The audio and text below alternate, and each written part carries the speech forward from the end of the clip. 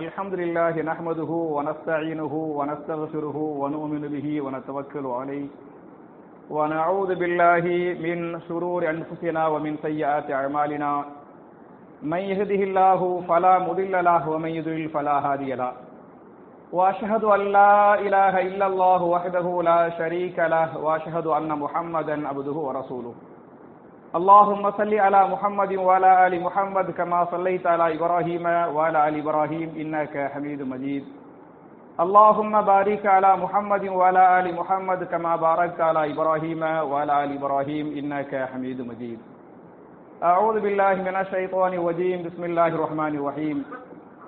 يا أيها الناس اتقوا ربكم الذي خلقكم من نفس واحدة وخلق منها زوجها وبث منهما رجالا كثيرا ونساء واتقوا الله الذي تساءلون به والأرحام إن الله كان عليكم رقيبا. يا أيها الذين آمنوا اتقوا الله حق تقاته ولا تموتن إلا وأنتم مسلمون. يا أيها الذين آمنوا اتقوا الله وقولوا قولا سديدا يصلح لكم أعمالكم ويغفر لكم ذنوبكم ومن يطع الله ورسوله فقد فاز فوزا عظيما. قال رسول الله صلى الله عليه وسلم فإن خير الحديث كتاب الله وخير الهدي هدي محمد صلى الله عليه وسلم وشر الأمور محدثاتها كل محدثة بدعة وكل بدعة ضلالة وكل ضلالة في النار. கண்ணியத்திற்குரிய சகோதர சகோதரிகளே, அல்லாஹுடைய வீட்டில் ஜும்ஆ என்று சொல்லக்கூடிய மார்க்கத்தின் முக்கியமான கடமை நிறைவேற்றுவதற்காக நாம் எல்லாம் இங்கே ஒன்று கூறுகிறோம். இப்படிப்பட்ட நல்ல சந்தர்ப்பத்தில் இஸ்ரேல் என்கிற ஒரு நாடு ஏன் எப்போது எப்படி உருவாக்கப்பட்டது அப்படிங்கிற தலைப்பை நம்ம போன 2 வாரங்களாக பார்த்துக்கிட்டு இருக்கிறோம். அதுல இந்த இஸ்ரேலுங்கிற இந்த நாடு உருவாக்குறதுக்கு முன்னால ஐரோப்பிய நாடுகளில் ஆங்காங்கே சிதறி வாழக்கூடிய அந்த யூதர்கள் எப்படியெல்லாம் பாலஸ்தீனத்துக்குள்ள வந்தாங்க என்பதை பற்றியும், அதே மாதிரி இன்றைக்கு பயங்கரவாதிகள், தீவிரவாதிகள், டெரரிஸ்ட் என்றெல்லாம் சொல்றாங்களே இல்லையா, இந்த டெரரிஸ்ட்ங்கிற வார்த்தை எப்போது யாருக்காக உருவாக்கப்பட்டது என்பதை பற்றியும், இன்றைக்கு ஐநா சபை என்று ஒன்று இருக்கிறது, ஐநா சபை என்பது எப்போது உருவாக்கப்பட்டது, ஏன் உருவாக்கப்பட்டது என்பதை பற்றியும், ஃபீல்ட் கமிஷன் என்ற ஒரு கமிஷன் போடப்பட்டு அந்த ஃபீல்ட் கமிஷனுடைய ரிப்போர்ட் என்ன, அறிக்கை என்ன என்பதை பற்றி எல்லாம் நம்ம ஏற்கனவே போன வார ஜும்மாவுல பார்த்திருக்கிறோம். மட்டுமல்லாமல் போன வார ஜும்மாவுல எதுவரை பார்த்தோம் என்று சொன்னால், இஸ்ரேல் உருவாகிவிட்டது இல்லையா. 1948 மே மாதம் 14ஆம் தேதி 1948 மே மாதம் 14ஆம் தேதி இஸ்ரேல் என்கிற ஒரு நாட்டை அநியாயக்கார அக்கிரமக்காரர்கள் பாலஸ்தீனத்தை துண்டாடி 50% பிரித்து என்ன பண்ணாங்க, இஸ்ரேல்ங்கிற ஒரு நாட்டை உருவாக்கிட்டாங்க. அதற்கு பின்னணியாக இருந்தவர்கள் ஒன்று ஐரோப்பியவர்கள், 2வது அமெரிக்கா, 3வது என்ன யூஎன், ஐநா சபையை இதுக்கு முழுக்க முழுக்க ஆதரவு என்கிற வரலாற்று செய்திகள் எல்லாம் நம்ம ஏற்கனவே பார்த்திருக்கிறோம். அதுக்கு பிறகு 48ல ஒரு நாட்டை உருவாக்கிட்டாங்கல்ல, இஸ்ரேல் உருவாக்கிட்டாங்கல்ல. அப்படின்னு உருவாக்கினா உலகத்தில் இருக்கக்கூடிய பல நாடுகள் அதை இஸ்ரேலை ஒரு நாடாக அங்கீகரிக்கவில்லை. ஐரோப்பிய நாடுகள் அங்கீகரித்தாலே எந்த அரபு நாடுகளும் அதை ஒரு நாடாக என்ன செய்யவில்லை, ஏற்றுக்கொள்ளவில்லை. இந்தியாவை என்ன செய்யவில்லை, 1992 வரையில இந்தியாவை இஸ்ரேல ஒரு நாடாக என்ன செய்யல, ஏத்துக்கறல.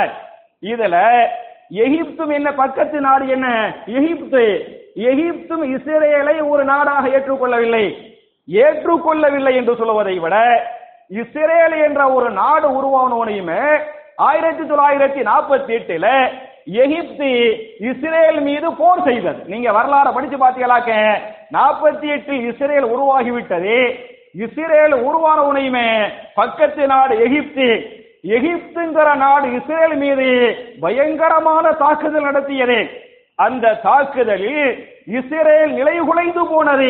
எவ்வளவு அமெரிக்கா சப்போர்ட், என்ன சப்போர்ட் இருந்தாலும் எகிப்துக்கு முன்னால் என்ன செய்ய முடியல, நிக்க முடியல. ஏன் நிக்க முடியவில்லை என்று சொன்னால், தாக்கியது எகிப்துடைய ராணுவம் மாத்திரமல்ல, அங்கே எகிப்தில் இருக்கக்கூடிய இஹ்வானுல் முஸ்லிமீன், நீங்கள் கேள்விப்பட்டிருக்கலாம். இஹ்வானுல் முஸ்லிமீன் என்று சொல்லக்கூடிய ஒரு இஸ்லாமிய அமைப்பு, மார்க்கத்திற்காக, அல்லாஹ்வுக்காக, அல்லாஹ்வுடைய மார்க்கத்தை மேலோங்க செய்வதற்காக தாவா பணி செய்கின்ற ஒரு அமைப்பு. அவர்கள் தாவா பணி மாத்திரமல்லாமல் இது போன்ற அநியாயங்கள், அக்கிரமங்களை தட்டி கேட்க வேண்டும் அப்படின்னு சொல்லிட்டு உருவாக்கப்பட்ட ஒரு அமைப்பு என்ன, இஹ்வானுல் முஸ்லிமீன் என்கிற ஒரு அமைப்பு.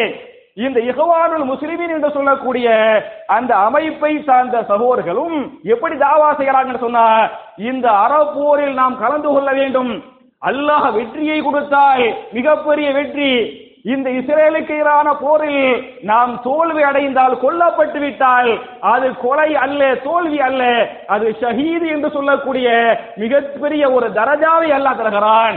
இன்று இஹ்வானுல் முஸ்லிமீன் என்று சொல்லக்கூடிய அந்த சகோதர இயக்கம் எகிப்தில் பிரச்சாரம் செய்து, அந்த இஹ்வானுல் முஸ்லிமீனும் எகிப்துடைய ராணுவமும் சேர்ந்து இஸ்ரேல்ல போறனால இஸ்ரேல் என்ன செய்கிறது, ஒரு பக்கம் எந்த அளவுக்கு ஆகிறது என்று சொன்னால், இஸ்ரேல் தோல்வி முகாமுக்கு போகிறது.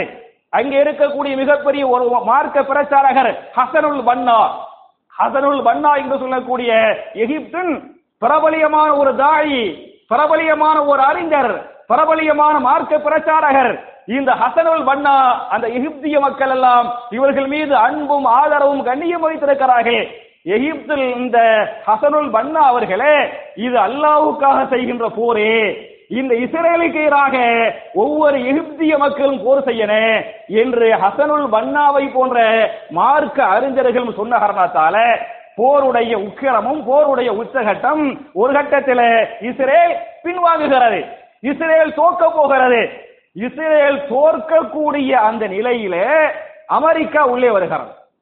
அமெரிக்கா உள்ளே என்ன செய்கிறது என்று சொன்னால், இதுக்கு மேல விட்டா இஸ்ரேலுங்கிற நாட்டையே காலி பண்ணிடுவாங்க, அந்த நாடு இல்லாம போகிறேன் என்பதை அமெரிக்கா அறிந்து கொண்டு அமெரிக்கா எகிப்தை எச்சரிக்கை செய்கிறார்.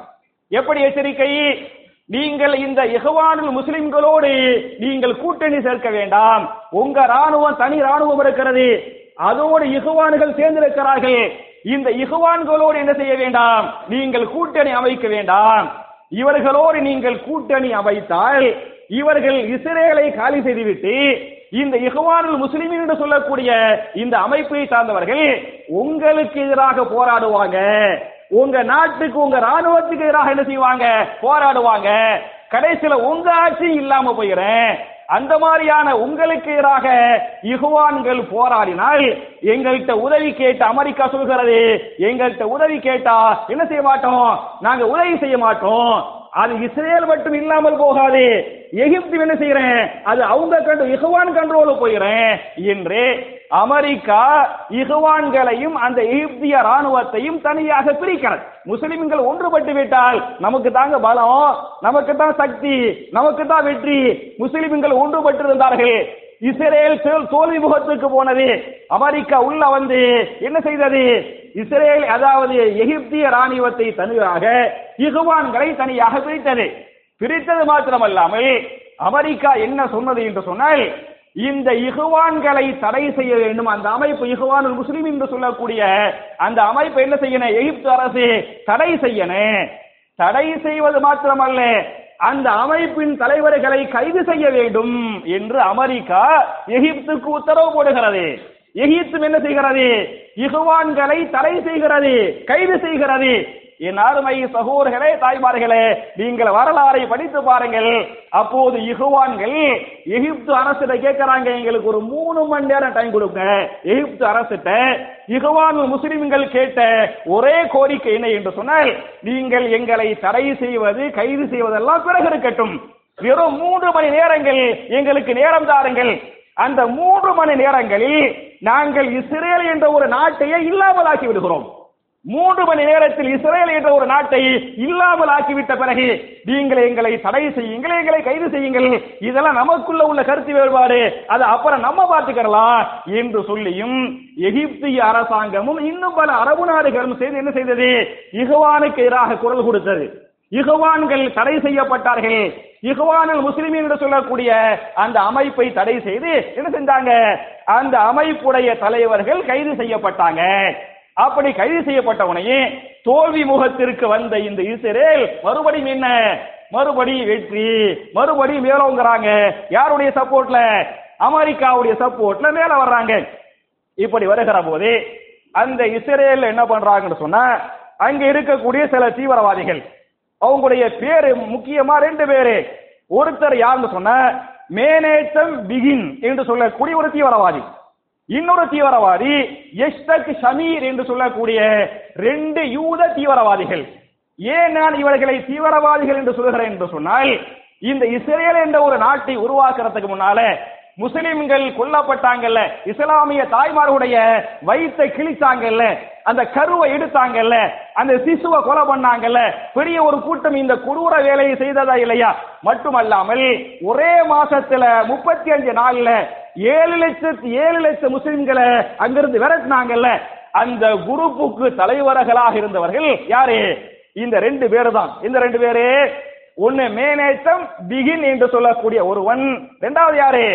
எஷ்டக் ஷமீர் என்று சொல்லக்கூடிய இந்த 2 பேரும் சேர்ந்து தான் இவ்வளவு அட்டகாசம் பண்ணாங்க. இந்த 2 பேரும் சேர்ந்து என்ன பண்றாங்கன்னு சொன்னா, 1948ல எகிப்தில் ஐரோப்பாவுடைய தூதர் இருப்பாரா இல்லையா? ஐரோப்பாவுடைய தூதர் எகிப்தில் இருக்கிறாரே, அவரை கொலை செய்து விட்டார்கள். இந்த 2 பேரும் சேர்ந்து, உங்களுக்கு தெரியும், ஒரு தூதரை கொலை செய்வது என்ன பெரும் குற்றம், சர்வதேச குற்றம். அப்ப சர்வதேச குற்றத்துல அதுல எகிப்தில் இருக்கிறாங்க. எகிப்து பிரச்சனையான ஒரு நாடாக இருக்கிறது. ஐரோப்பியாவுடைய தூதர் எகிப்தில் இருக்கிறாரு. அவர்களை இந்த 2 தீவிரவாதிகள், இவர்களை சார்ந்த யூத தீவிரவாதிகள் சேர்த்து என்ன பண்றாங்க? கொலை செஞ்சிடறாங்க. கொலை செஞ்சிட்டு என்ன பழி போட்டாங்கன்னு சொன்னா, முஸ்லிம்கள் கொலை செய்து விட்டார்கள், எகிப்திய மக்கள் கொலை செய்து விட்டார்கள், அதுக்கு பாலஸ்தீன முஸ்லிம்கள் துணையாக இருந்து விட்டார்கள் என்று சொல்லி கொலைகார பாவிகள் ஒரு தூதரை கொலை செய்துவிட்டு யார் மேல பழி போடுறாங்க? முஸ்லிம்கள் மேல இந்த 2 பேர் பழி போடுறாங்க. அதை விசாரிக்க பலஸ்தீனத்துக்கு ஐநாவுடைய தூதர் வருகிறார். ஐநாவுடைய தூதருக்கு பேரு கவுண்ட் பெர்னாண்டோ என்று சொல்லக்கூடிய ஐநா சபையுடைய தூதர் இதை விசாரிக்க வருகிறார். வந்தால் பலஸ்தீனத்தில் வைத்து இந்த கவுண்ட் பெர்னாடோவையும் இந்த 2 பேருடைய கூட்டாளிகள் சேர்ந்து பண்றாங்க, இவரை கொலை பண்ணிடுறாங்க. பலஸ்தீனில் வச்சு ஐநாவுடைய தூதரே இவரை கொலை பண்ணிவிட்டு என்ன சொல்றாங்க? பத்தியலா, பலஸ்தீனத்து மக்கள் முஸ்லிம்கள் ஐநாவுடைய தூதரையே கொலை செய்து விட்டார்கள், ஐரோப்பாவுடைய தூதரை கொலை செய்து விட்டார்கள். இன்னைக்கு நம்ம பார்க்கிறோமா இல்லையாங்க? உங்களுக்கு தெரியும், மகாத்மா காந்தி கொலை செய்யப்பட்டார். மகாத்மா காந்தி கொலை செய்தவன் யார் என்று உலகத்துக்கு தெரியும். நாதராம் கோட்சே எந்த அமைப்பை சார்ந்தவன் என்பது உலகத்துக்கே தெரியும். அவருக்கு எதிராக வந்த நீதிமன்ற தீர்ப்புகள் எல்லாம் உங்கள் எல்லோருக்கும் தெரியும். நாதராம் கோட்சே இந்தியாவுடைய மகாத்மா என்று சொல்லக்கூடிய மகாத்மா காந்தியை கொலை செய்தானே, அவன் கொலை செய்கிற போது அவன் கையில எப்படி பச்சை குத்திருந்தான் தெரியுமா? யார் பேரு? இஸ்மாயில். நாதராம் கோட்சே என்று வெளியே தெரிந்து விடக் கூடாது, பெரிய ஒரு வேலையை செய்யணும். பழி யார் மேல போடணும்? முஸ்லிம்களை போடணும். இந்த இஸ்மாயில் என்று பச்சை குத்தி விட்டு நாதராம் கோட்சை கொலை செய்தானா இல்லையா? ஒட்டுத்தாடி வச்சிருந்தானா இல்லையா? இஸ்லாமிய அடையாள சின்னங்களை அங்கே போட்டிருந்தானா இல்லையா? இந்த வேலையெல்லாம் இவங்க பண்ற வேலை இல்லைங்க. இதெல்லாம் யாரு பண்ற வேலை? அவங்க பண்ற வேலை. இந்த சியோனிசம். நீங்க வரலாறுகளை படித்து பார்த்தால் சியோனிசமும் காவி பயங்கரவாதமும் காவி பயங்கரவாதமும் யூதர்களுடைய இந்த வேலை சியோனிசம். இந்த சியோனிசத்தை காப்பி அடித்துத்தான் காவி பயங்கரவாதம் உருவாக்கப்பட்டது என்பதை நீங்கள் புரிந்து கொள்ள வேண்டும். இன்னைக்கு இவன் எப்படி பண்றானோ அது அன்னைக்கு அவன் பண்ணதை இவன் பண்ணா. ஒண்ணும் இல்ல, எனக்கு தெரிஞ்சு ஒரு 10 வருஷத்துக்கு முன்னால தென்காசில ஒரு இடத்துல வெடிகுண்டு வெடிச்சிச்சு. நமக்கு தெரியும், கருணாநிதியுடைய ஆட்சி காலத்துல தென்காசில வெடிகுண்டு வெடிச்சிச்சு. வெடிகுண்டு வெடிச்ச உடனே பேப்பர் எல்லாம் என்ன போட்டது? முஸ்லிம் பயங்கரவாதிகள், முஸ்லிம் தீவிரவாதிகள் அப்படின்னு பேப்பர், தமிழுடைய எல்லா பேப்பரும் எல்லா செய்தி நியூஸ்களும் போட்டாங்க. அன்னைக்கு கருணாநிதி முதலமைச்சரா இருக்கிறாரு. அவர் ஒரு ஏடிஜிபியை டைரக்ட் அனுப்புறார். அவர் அந்த இதை விசாரிப்பதற்காக அங்க இருக்கக்கூடிய எஸ்பி, டிஎஸ்பி, டிஐஜி, ஐஜி அல்ல, யாரை கூப்பிடுறாரு? ஒரு ஏடிஜிபியவே சென்னையிலிருந்து தென்காசிக்கு அனுப்பிடுறாரு. தென்காசிக்கு சிஎம் அனுப்பிவிட்டு உண்மை குற்றவாளிகளை யார் என்று கண்டுபிடியுங்கள், உண்மை குற்றவாளிகளை கைது செய்யுங்கள் என்று ஒரு ஏடிஜிபி அனுப்புறாரு. ஒரு ஏடிஜிபி போறாரு, விசாரிக்கிறாரு. விசாரித்தால் காவி பயங்கரவாதிகளை அவர்கள் அலுவலகத்தில் வெடிகுண்டு வைத்துவிட்டு, அவர்கள் ஆபீஸில் வெடிகுண்டு வைத்து அந்த வெடிகுண்டை வெடிக்க செய்துவிட்டு யார் மேல பழி போட்டாங்க? முஸ்லிம்களை மேல பழி போட்டாங்களே இல்லையா? இந்த வேலையை யார் முதல்ல பண்ணது? அன்னைக்கு அவன் மன்னா என்பதை நீங்கள் புரிந்து கொள்ள வேண்டும். இந்த 2 பேரும் சேர்ந்து தூதரைகளை கொலை செய்வது, ஐரோப்பிய நாடுகள் எல்லா வேலையும் பார்க்கிறாங்க. எல்லா வேலையும் பார்க்கும் போது அப்பதான் இஸ்ரேல் ஒரு முடிவுக்கு வர்றான், நம்ம நாட்டில பிரதமராக ஒருவர் வர வேண்டும் என்று சொன்னால் அவங்க நிறைய முஸ்லிம்களை கொலை செய்திருக்க வேண்டும். இது இஸ்ரேலுடைய எழுதப்படாத சட்டம்.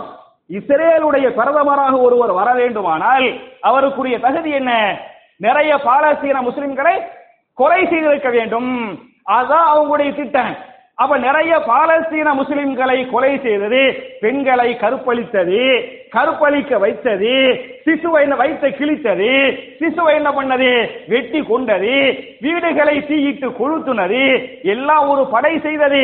அந்த கூட்டத்துக்கு தலைமை யாரு என்று சொன்ன 2 பேர் தலைமை இருந்தாங்க. ஒருத்தர் யாரு? Menachem Begin. 2வது யார சொன்ன? யஷ்வந்த் ஷமீர். இந்த 2 பேரும் பண்ணாங்கல்ல.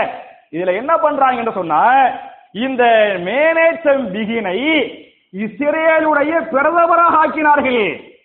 நிறைய பேரை கொலை செஞ்சாங்க. எல்லாம் வரலாறு, நீங்க வரலாறு படிச்சு பார்த்தாலாக்க இங்க எப்படி முஸ்லிம்களை நிறைய கொலை செஞ்சா அவர் பிரதமராக ஆக்கப்படுகிறாரோ, அவர் உள்துறை அமைச்சராக ஆக்கப்படுகிறாரோ, அவர் வெளிவிவகாரத்துறை அமைச்சராக ஆக்கப்படுகிறாரோ, அது மாதிரி நீங்க இஸ்ரேல் வரலாறை படித்து பார்த்தால் 1977 இருந்து 1983 வரை இஸ்ரேலின் பிரதமர் யார் என்று சொன்னால், யார் பிரதமர்? Menachem Begin. இவர்தான் 5 வருஷம் என்ன பண்றாரு? பிரதமரா இருக்கிறாரு. அந்த பதவி ஏன் கொடுக்கப்படுகிறது? ஏன் மக்கள் தேர்வு செஞ்சாங்க? நிறைய முஸ்லிம்களை கொலை செஞ்சார்ல, அதுக்காக. இந்த மேனேசம் பிகின் அவன் பிரதமராக இருக்கும் போது உள்துறை அமைச்சராக வைத்துக் கொண்டவன் யார் என்று சொன்னால் இந்த யஷ்வந்த் ஷமீர். வரலாறு உங்களுக்கு புரியுதா? வரலாறு உங்களுக்கு பொருந்துதா? அப்ப இவன் பிரதமராக இருக்கும் போது இவனுக்கு உள்துறை அமைச்சராக ஒரு கட்டத்தில், இன்னொரு கட்டத்தில் வெளிவிவகாரத்துறை அமைச்சராக இருந்தவன் யார் என்று சொன்னால் யஷ்வந்த் ஷமீர். அந்த 2 பேரும் தான் என்ன பண்றாங்க? ஆட்டம் போடுறாங்க.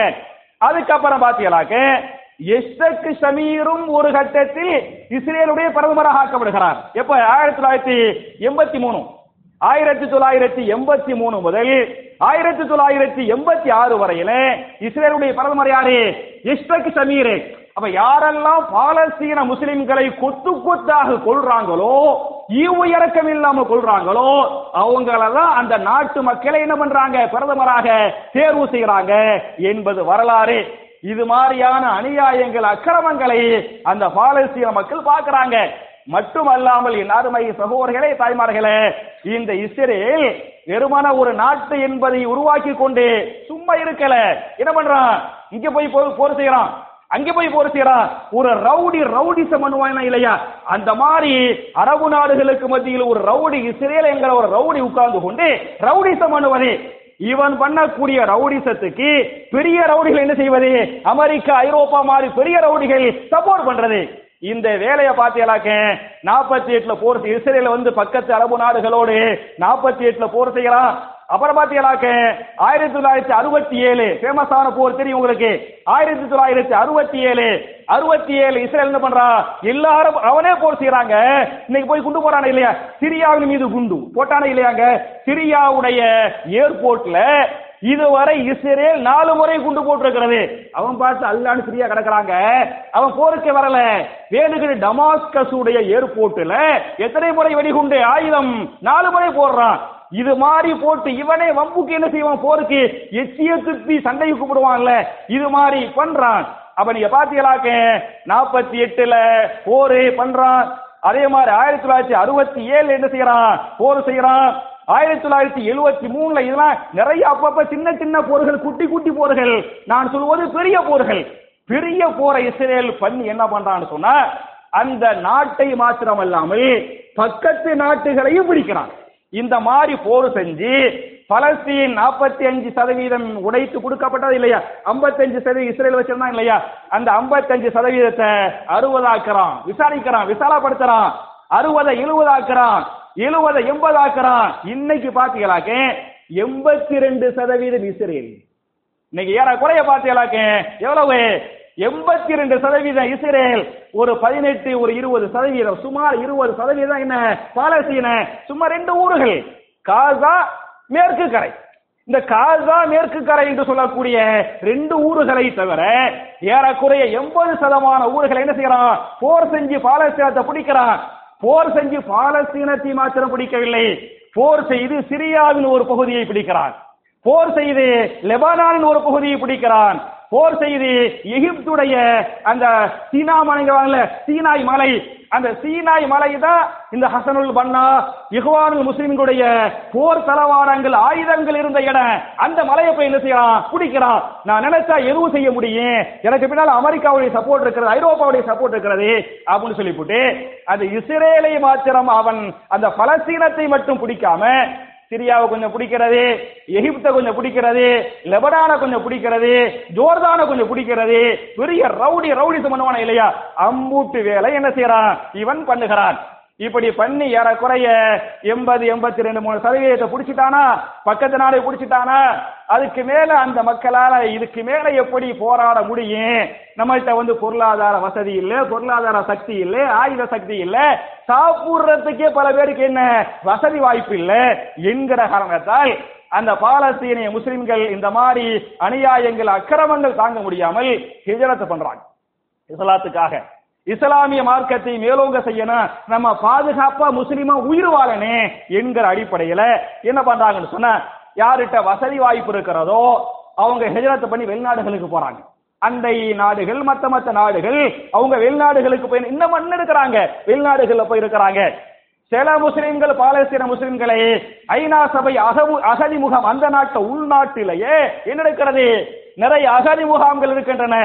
அகதி முகாம்கள்ல போய் தங்குறாங்க. இதுக்கு மேல எங்களுக்கு எங்க வீட்டுல தங்க முடியாது, இதைக்கு அகதி முகாம்களில் குண்டு போடுகிறான். இஸ்ரேல் போடுவது எங்க போடுறான், அகதி முகாம்களில். அவங்க எல்லாம் எங்களுக்கு இதுக்கு மேல ஒண்ணு செய்ய முடியாது, சக்தி இல்ல, நாங்க ஒதுங்கிறோம் அப்படின்னு அகதி, சொந்த நாட்டில் அகதிகளாக வாழ்கிறார்கள்.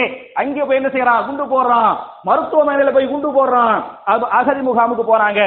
சில பேரை பாத்தீங்களாக்க அவங்க ரொம்ப வசதி வாய்ப்பும் கம்மியா இருந்தாங்க. அவங்க என்ன முடிவுக்கு வந்தாங்கன்னு சொன்னா, எங்களால வெளிநாட்டுக்கு போறதுக்கு வசதி வாய்ப்பு இல்லை, நாங்க அகதி முகாம்களுக்கு போக மாட்டோம். நீ அகதி முகாம்களுக்கு போனாலும் குண்டு போட்டு என்ன செய்ய போறா, எங்களை சாகடிக்க தான் போறா. எனவே அகதி முகாம்களில் நாங்கள் சேர்ந்து சாவதை விட சொந்த ஊர்ல சொந்த வீட்டிலிருந்து போர் செய்து சாக நாங்கள் விரும்புகிறோம் அப்படின்னு சொல்லிவிட்டு இந்த போராடுறாங்களே, போராடக்கூடிய குழு சின்ன ஒரு குழு வெளிநாடுகளுக்கு போய்விட்டது, இன்னொரு குழு அந்த நாட்டில் அகதி முகாமுக்கு போய்விட்டது. இந்த சின்ன ஒரு குழு என்ன செய்கிறது, சொந்த ஊரில் இன்று வரை போராடி கொண்டிருக்கிறது. இதுல நீங்க பாத்தீங்களாக்க இந்த போராட்டம் தொடர்ந்து 80, 85, 90 எப்ப பார்த்தாலும் என்ன செய்யறது, போராட்டம் வருவா, துப்பாக்கி சூடு, அவன்லாம் அந்த விசாரணை அது இதெல்லாம் கிடையாது. ஒரு இஸ்ரேல் ராணுவம் உடனே உள்ள வந்துடுவான். அது ஒரு நாடு, ஒரு அங்கீகரிக்கப்பட்ட நாடு இல்ல. பத்தியா, பாலஸ்தீன ஒரு நாடு இருந்துச்சாக்க அந்த நாட்டுக்கு எல்லை கோடு இருக்கு, அந்த நாட்டுக்கு போலீஸ் இருக்கு, அந்த நாட்டுக்கு ராணுவம் இருக்கு, அந்த நாட்டுக்கு சட்டம் இருக்கு, எல்லாமே இருக்கு. ஒரு நாடு பெருசா அங்கீகரிக்காத காரணத்தால அது பாலஸ்தீனம் கண்ட்ரோல் யாரு, இஸ்ரேல் கண்ட்ரோல். நினைச்சா போலீஸ் வரும், நினைச்சா ராணுவம் உள்ள வரும். மேலே என்ன செய்யும், இஸ்ரேலுடைய விமானப்படை பறந்து கொண்டே பாலஸ்தீனத்துக்கு முன்னால, பாலஸ்தீனத்துக்கு மேல இது பறக்கும், இஸ்ரேல் விமானங்கள் பறந்து கொண்டே இருக்கும். அப்ப என்ன பண்றாங்கன்னு சொன்னா, அந்த மக்கள் பார்க்கறாங்க, போராடுறாங்க. ஒரு கட்டத்துல என்ன பண்ணாங்கன்னு சொன்னா உங்களுக்கு தெரியும், யாசிர் அரபாத், நீங்க எல்லாம் கேள்விப்பட்ட பேர் இல்லையா? இந்த யாசிர் அரபாத் 1993 ஓஸ்லோ ஒப்பந்தம், நீங்கள் வரலாறுகளை படித்தவர்களுக்கு இந்த பேரு தெரியும். ஒப்பந்தத்துக்கு பேர் என்ன, ஓஸ்லோ ஒப்பந்தம் என்று ஒரு ஒப்பந்தம் போடப்பட்டது. இந்த ஓஸ்லோ ஒப்பந்தம் எப்படி யார் மூலமாக போடப்பட்டது என்று சொன்னால், ஒரு பக்கம் இந்த யாசிர் அரபாத் PLO தலைவர்கள். புரியுதா? ஒரு பக்கம் யாசிர் அரபாத் முஸ்லிம்கள் சைடுல யாசிர் அரபாத் PLO தலைவர்கள், மறுபக்கம் யார் என்று சொன்னால் இஸ்ரேலிய பிரதமர். அன்றைக்கு இஸ்ரேலிய பிரதமர் யார் என்று சொன்னால் இட்சாக் ரபின். இட்சாக் ரபின் ரபின் தான் அன்றைக்கு இஸ்ரேலிய, நான் சொல்றது 1993 1993 இஸ்ரேலுடைய பிரதமராக இருந்த இந்த ரபினும் யாசிர் அரபாத்துடைய PLO குழுவும் சேர்ந்து என்ன பண்றாங்கன்னு சொன்னா, எதுக்கு நமக்குள்ள சண்டை சச்சரவு பிரச்சனை அது மாதிரிலாம் இருக்குது, நீங்க இதுவரை ஒரு 80% பாலஸ்தீனத்தை குடிச்சிட்டீங்க, வச்சுக்கிறங்க, அவங்க போராட இதுக்கு மேல முடியலைங்கிற முடிவுக்கு வந்துட்டாங்க, இதுக்கு மேல போராட முடியாது, நாங்க வச்சுக்கிற ஒரு 20% பாலஸ்தீனம் இருக்கிறதா இல்லையா, இந்த 20% பாலஸ்தீனத்தில நாங்கள் நிம்மதியாக வாழுகிறோம், நாங்கள் அமைதியாக வாழுகிறோம், நாங்க சண்டை சச்சரவுக்கு வரல, நாங்க போருக்கு வரல, இந்த 20% பாலஸ்தீனத்தை சுதந்திர பாலஸ்தீனம் என்று அறிவித்து விடுவோம், ஒரு தனிநாடாக ஆக்கி விடுவோம்.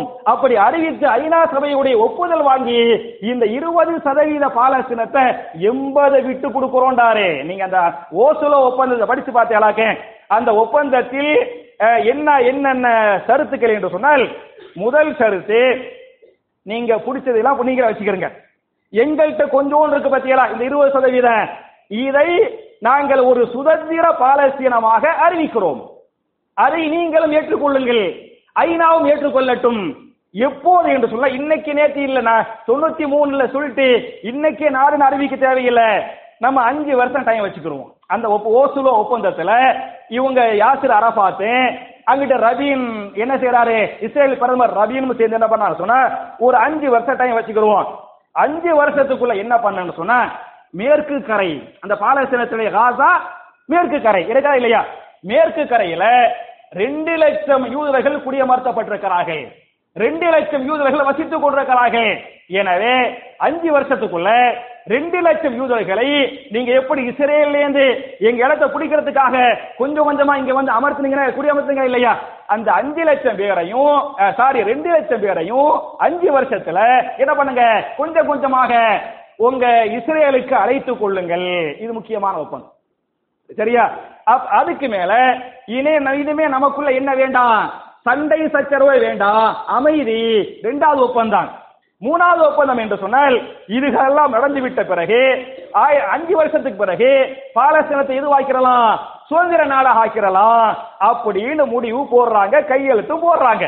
கையெழுத்து போட்டு இந்த ஒப்பந்தத்தை எதற்குள் நிறைவேற்ற வேண்டும் என்று சொன்னால், 1949 மே மாதம் 4ஆம் தேதிக்குள், அதான் 1999 93 ஒப்பந்தம் போடுறாங்க, 93 ஒப்பந்தம் போடுறாங்க. போட்டு 99 மே மாசம் 4ஆம் தேதிக்குள்ள என்ன செய்யணும், இதையெல்லாம் நீங்க 2 லட்சம் பேரை நீங்க வாபஸ் வாங்கிறனே, இந்த 5 வருஷம் நமக்குள்ள சண்டை வேண்டாம், நமக்குள்ள அண்ணன் தம்பியா சந்தோஷமா வாழ்ந்துடலாம் அப்படின்னு முடிவு போடுறாங்க. அப்படின்னு முடிவுக்கு வந்தா நீங்க வரலாறு படிச்சு பார்த்தீங்களாக்க, இந்த ஒப்பந்தத்துக்கு பிறகு 2 வருடம் பாலஸ்தீனம் அமைதியாக இருந்தது. ஓஸ்லோ ஒப்பந்தத்துக்கு பிறகு 2 வருஷம் பாலஸ்தீனம் அமைதியாக இருந்தது. நான் முடிச்சிடறேன் இன்ஷா அல்லாஹ். ஏன்னா போன வாரமே நான் ரொம்ப லேட்டா நீட்டிட்டேன் இல்லையா, நிறைய பேருக்கு பாவம் கஷ்டப்பட்டாங்க.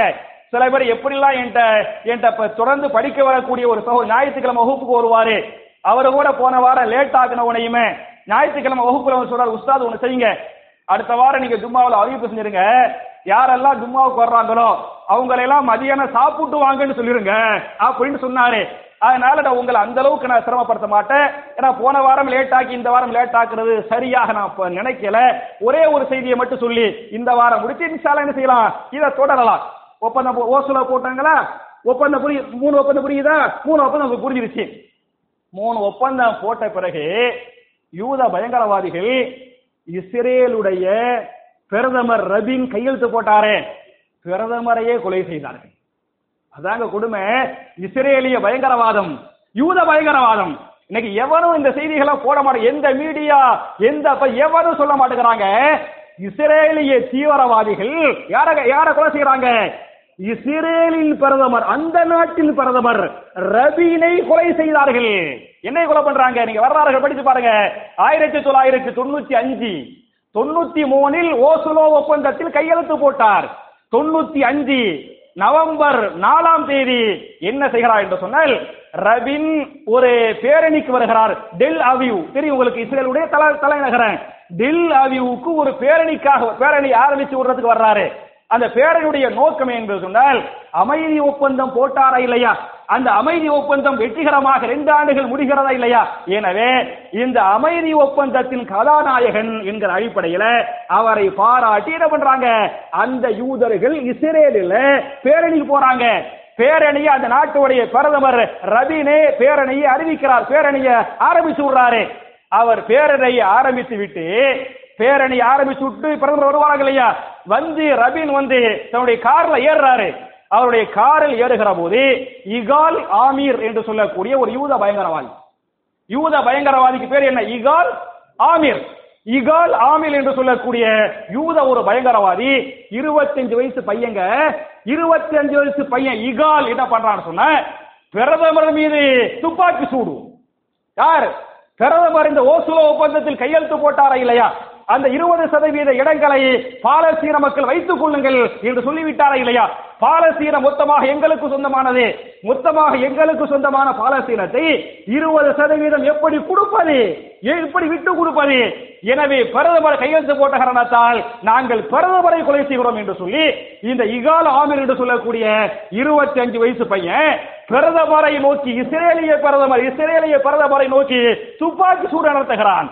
துப்பாக்கி சூட்டில 2 குண்டு அவர் மீது பாய்கிறது. 2 குண்டு பாஞ்சி சம்பவ இடத்திலே மூத்தா போறாருங்க. அந்த ரபின் என்ன பண்றாரு, நாட்டுடைய பிரதமரையே கொலை செய்த பாவிகள் 2 குண்டு பிரதமர் மீது பாய்கிறது. 3வது குண்டு பிரதமருக்கு பாதுகாப்பாக இருப்பாங்களா பாதுகாப்பு அதிகாரிகள் அவர் மீது பாய்கிறது. இந்த 2 குண்டில் பிரதமர் ரபின் சுருண்டு விழுந்து சாவுகிறார். பாதுகாப்பு அதிகாரி காயத்தோடு என்ன செய்கிறார், உயிர் தப்பிக்கிறார். அப்ப நான் எதுக்கு இந்த வரலாறை சொல்றேன் என்று சொன்னார், கடைசியில் அவனை கைது பண்ணாங்க, ஆயுள் தண்டனை கொடுத்தா, இல்ல நம்ம நாடுகள் பண்றாங்களே பதில அந்த வேலையெல்லாம் பண்ணாங்க. என் அருமை சகோதரர்களே, என் அருமை தாய்மார்களே, இன்னைக்கு டெரரிஸ்ட்ங்கிறான், தீவிரவாதிங்கிறான், பயங்கரவாதிங்கிறான். இந்த சியோனிச தீவிரவாதிகள், இந்த யூத தீவிரவாதிகள் யாரை கொலை பண்ணாங்க, அந்த நாட்டின் பிரதமரையே அமைதிக்காக அவர் ஒப்பந்தம் போட்டாரா இல்லையா, அமைதிக்காக ஒப்பந்தம் போட்டு ஒப்பந்தத்தில் கையெழுத்து போட்ட காரணத்தால் 2 ஆண்டுகள் பாலஸ்தீனத்தில் அமைதி நிலைநாட்டப்பட்ட காரணத்தால் அந்த சியோனிச தீவிரவாதிகள், யூத தீவிரவாதிகள் யாரை கொலை பண்ணாங்க, அந்த நாட்டின் இஸ்ரேலிய பிரதமரையே கொலை செய்த கொடும்பாவிகள் என்று சொன்னால் அவங்க எல்லாம் யாரா இருப்பாங்க, எப்படிப்பட்டவங்களா இருப்பாங்க என்பதை நீங்கள் புரிந்து கொள்ளுங்கள். அதுக்கு பிறகு என்ன நடக்குது அப்படிங்கறத, இது எப்ப நடக்குது, 95 அவர் கொலை செய்யப்படுகிறார். அதுக்கு பிறகு 96, 2000, 2002 இந்த ஹமாஸ் இயக்கம் ஏன் ஆரம்பிக்கப்பட்டது, எப்படி ஆரம்பிக்கப்பட்டது என்பது போன்ற வரலாற்று செய்திகளை இன்ஷா அல்லாஹ் தொடரலாம். என் அருமை சகோதரர்களே, என் அருமை தாய்மார்களே, ஒன்று நீங்கள் வரலாறுகளை தெரிந்து கொள்ள வேண்டும். 2வது, நிறைய பாலஸ்தீன டெய்லி பாத்தியலாக்கு ஒரு நாளைக்கு சுமார் 1000 பேர், சும்மா பேப்பர்ல 100, 200 நீங்க ஒரு நாளைக்கு சுமார் 1000 பேர் என்ன செய்யறாங்க, கொத்து கொத்தாக கொல்லப்படுறாங்க. இதுவரை சுமார் 20,000 பேருக்கு மேல் என்ன செய்யப்பட்டிருக்கிறாங்க, கொலை செய்ய, காயத்தை சொல்லவில்லை, கொலை செய்யப்பட்ட யூத பயங்கரவாதிகளால், இஸ்ரேலிய பயங்கரவாதிகளால் கொலை செய்யப்பட்ட முஸ்லிம்கள் மாத்திரம், குறிப்பாக குழந்தைகள், சிறுவர்கள், பெண்கள், முதியவர்கள், இது மாதிரி பாத்தியலாக்க கொத்தாக என்ன செய்யப்படுறாங்க, கொல்லப்படுறாங்க. இப்போ கூட ஒரு சகோதரர் மேல ஏறும்போது சொன்னாரு, காலையில டிவி பார்த்தோம் பாய், ஒரு சின்ன பிள்ளைய ஒருத்தர் கையில வச்சுக்கிட்டு, அந்த புள்ள மூத்தா போயிருச்சு, கையில வச்சுக்கிட்டு இருக்கிறாரு. அவர் சொல்றாரு, இந்த புள்ளைக்கு 2 காயம் ஏற்பட்டு 2 வாரமாக மருத்துவமே கிடைக்கல, மருந்தே இல்ல, மருந்து மாத்திரை இல்லாம 2 வாரத்துல இந்த புள்ள மூத்தா போயிருச்சு என்று அவர் சொல்கிறார் என்று சொன்னால், நம்மளும் தாய், நம்மளும் தந்தை, இதே உணர்வு தான் அந்த அவங்களுக்கு இருக்கேன். அப்ப என் அருமை சகோதரர்களே, இந்த மாதிரி கொத்தாக கொல்லப்படுறாங்க. சிறுவர்களை தண்ணி குடிக்கிறதுக்காக தண்ணி பஞ்சம், உணவு பஞ்சம், மருத்துவ பஞ்சம், அதுக்காக தண்ணி குடிக்கிறதுக்கு என்ன செய்யறாங்க, கேணுகளை தூக்கிட்டு என்ன செய்யறாங்க, அந்த பைப் இருக்குது, பைப்புல வர்றாங்க. முந்தா நாள் பாத்தியாராக்க அது என்ன செய்யறான், ஒரு பசங்க, சின்ன வாலிப பசங்க, எனக்கு சிறுவர்கள் ஒரு 30-40 பசங்க தண்ணி பிடிக்க வர்றாங்க. கரெக்டா இந்த இஸ்ரேலிய பயங்கரவாதிகள் குண்டை எங்க போடுறாங்க, அந்த பசங்க தண்ணி பிடிக்க நிக்கிறாங்கல்ல அது மேல போடுறாங்க. அப்படி அம்புட்டு பேர் கருகி மூத்து இன்னாலில்லாஹி ரஜூன். அப்படி அம்புட்டு பேர் என்ன பண்ண, சின்ன சின்ன பசங்க, 10 வயசு பையன், 12 வயசு பையன், 8 வயசு பையன் கருகி மூத்தா போறான். இதை கேட்க நாதியே இல்லை என்று சொல்லும் அளவுக்கு பாலஸ்தீன முஸ்லிம்கள் கொத்து கொத்தாக கொல்லப்படுகிறார்கள், ஷஹீதாக்கப்படுகிறார்கள். நமக்கு ஒண்ணுமே செய்ய முடியாது. நமக்கு இருக்கக்கூடிய பெரிய சக்தி, பெரிய ஆயுதம் என்ன? அல்லாஹ்வை கேட்கிறது, அல்லாஹ்ட துஆ செய்யறது. எனவே என் அருமை சகோதரர்களே, என் அருமை தாய்மார்களே, உங்களால் முடிந்த அளவுக்கு அதிகமாக அந்த பாலஸ்தீன முஸ்லிம்களை அல்லாஹ் பாதுகாக்க வேண்டும். அவர்களுக்கு அல்லாஹ் உதவி செய்ய வேண்டும். அவர்களுக்கு அல்லாஹ் வெற்றியை கொடுக்க வேண்டும். இந்த அநியாயக்கார அக்கிரமக்காரர்களுக்கு மிகப்பெரிய அதாபை, மிகப்பெரிய அழிவுகளை அல்லாஹ் இறக்க வேண்டும் என்று நீங்கள் அதிகம் துஆ செய்யுமாறு உங்களை அன்போடு கேட்டுக்கொண்டு என்னுடைய முதல் உரையை முடித்துக் கொள்கிறேன். ரப்பனா ஆத்தினா ஃபித் துன்யா ஹஸனத்துன் வ ஃபில் ஆখিরাতি ஹஸனா வ கீனா அஸாபன் நார்.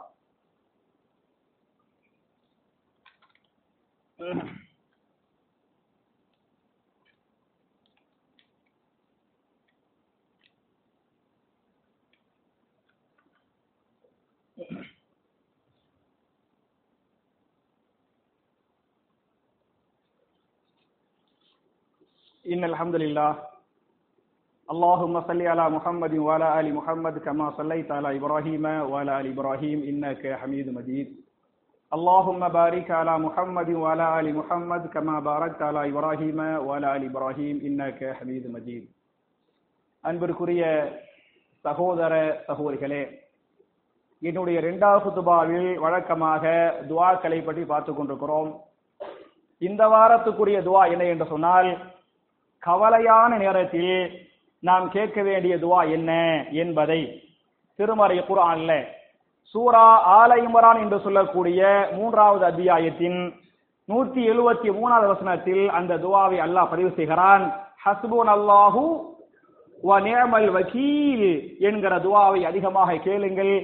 இந்த துஆவுக்குரிய பொருள் என்று சொன்னால், நம்மை பாதுகாக்க, நமக்கு உதவி செய்ய அல்லாஹ்வே போதுமானவன். வ நிஅமல் வகீல், பாதுகாப்பவர்களில் அவனே மிகச் சிறந்தவன் என்ற அற்புதமான துஆ. என் அருமை சகோதரர்களே, என் அருமை தாய்மார்களே, ஹஸ்புனல்லாஹு வ நிஅமல் வகீல் என்கிற துஆ. அதே மாதிரி நான் இதுக்கு முன்னால சொன்ன பத்தியலா, என்ன சொன்னேன்? ரப்பனா அஃப்ரிக் அலைனா சபுரன் வ சப்பித் அக்தாமனா வன்சுர்னா அலல் கௌமில் காஃபிரீன் என்கிற துஆ. அதுக்கு முன்னால சொன்ன பத்தியலா, அல்லாஹும்ம முன்சிலல் கிதாப் வ முஜ்ரிய ஸஹாப் வ ஹாஸிமல் அஹ்ஸாப் என்று கேட்டுவிட்டு இஹ்ஸிமுஹும், அல்லாஹ்வே அவர்களை தோற்கடித்து விடுவாய். அவர்கள் யாரே? அந்த யூத பயங்கரவாதிகள், அந்த இஸ்ரேலிய தீவிரவாதிகளை நீ தோற்கடித்து விடுவாயாக. வன்சுர்னா அலைஹிம், அந்த பாலஸ்தீன முஸ்லிம்களுக்கு நீ உதவி செய்வாயாக என்ற அற்புதமான துஆ. என் அருமை சகோதரர்களே, தாய்மார்களே, நபிகள் நாயகம் ஸல்லல்லாஹு அலைஹி வஸல்லம் இது மாதிரியான துஆக்களை சொல்லுகிற போது சஹாபாக்கள் எப்படி சமிஅனா வ அதானா என்று அந்த துஆக்களை கற்றுக்கொண்டார்களோ, மனப்பாடம் செய்தார்களோ, அந்த துஆக்களை கேட்டாங்களோ, பிற மக்களுக்கு எடுத்து சொன்னாங்களோ, அதுபோன்று துஆக்களை அதிகம் கேட்கக்கூடிய நல்லவர்களாக நாம் எல்லோரையும் அல்லாஹ் ஆக்கி நம்முடைய பாவங்களை மன்னித்து நம்முடைய இபாதத்துகளை அல்லாஹ் அங்கீகரித்து அல்லாஹ்வால் பாதுகாக்கப்பட்ட சமுதாயமாக ஒட்டுமொத்த இஸ்லாமிய சமுதாயத்தையும் பாலஸ்தீன முஸ்லிம்கள் உள்பட ஒட்டுமொத்த உலகத்தில் வாழக்கூடிய எல்லா முஸ்லிம்களையும் அல்லாஹ்வால் பாதுகாக்கப்பட்ட உம்மத்தாக அல்லாஹ் ஆக்கி நாளை மறுமையில் மிக உயர்ந்த சொர்க்கமாகிய ஜன்னத்துல் ஃபிர்தௌஸ் என்று சொல்லக்கூடிய அந்த சொர்க்கத்தில நபிமார்கள், சித்தீக்கீன்கள், சுஹதாக்கள், சாலிஹீன்களோடு இதுபோன்று குடும்பமாக நாம் எல்லோரையும் அல்லாஹ் ஒன்று சேர்த்து வைப்பானாக என்ற துஆவோடு முடிக்கிறேன். அல்லாஹும்ம அஇஸ்ஸல் இஸ்லாம வல் முஸ்லிமீன் وأذل الشرك والمشركين ربنا آتنا في الدنيا حسنة وفي الآخرة حسنة وقنا عذاب النار وآخر دعوانا أن الحمد لله رب العالمين.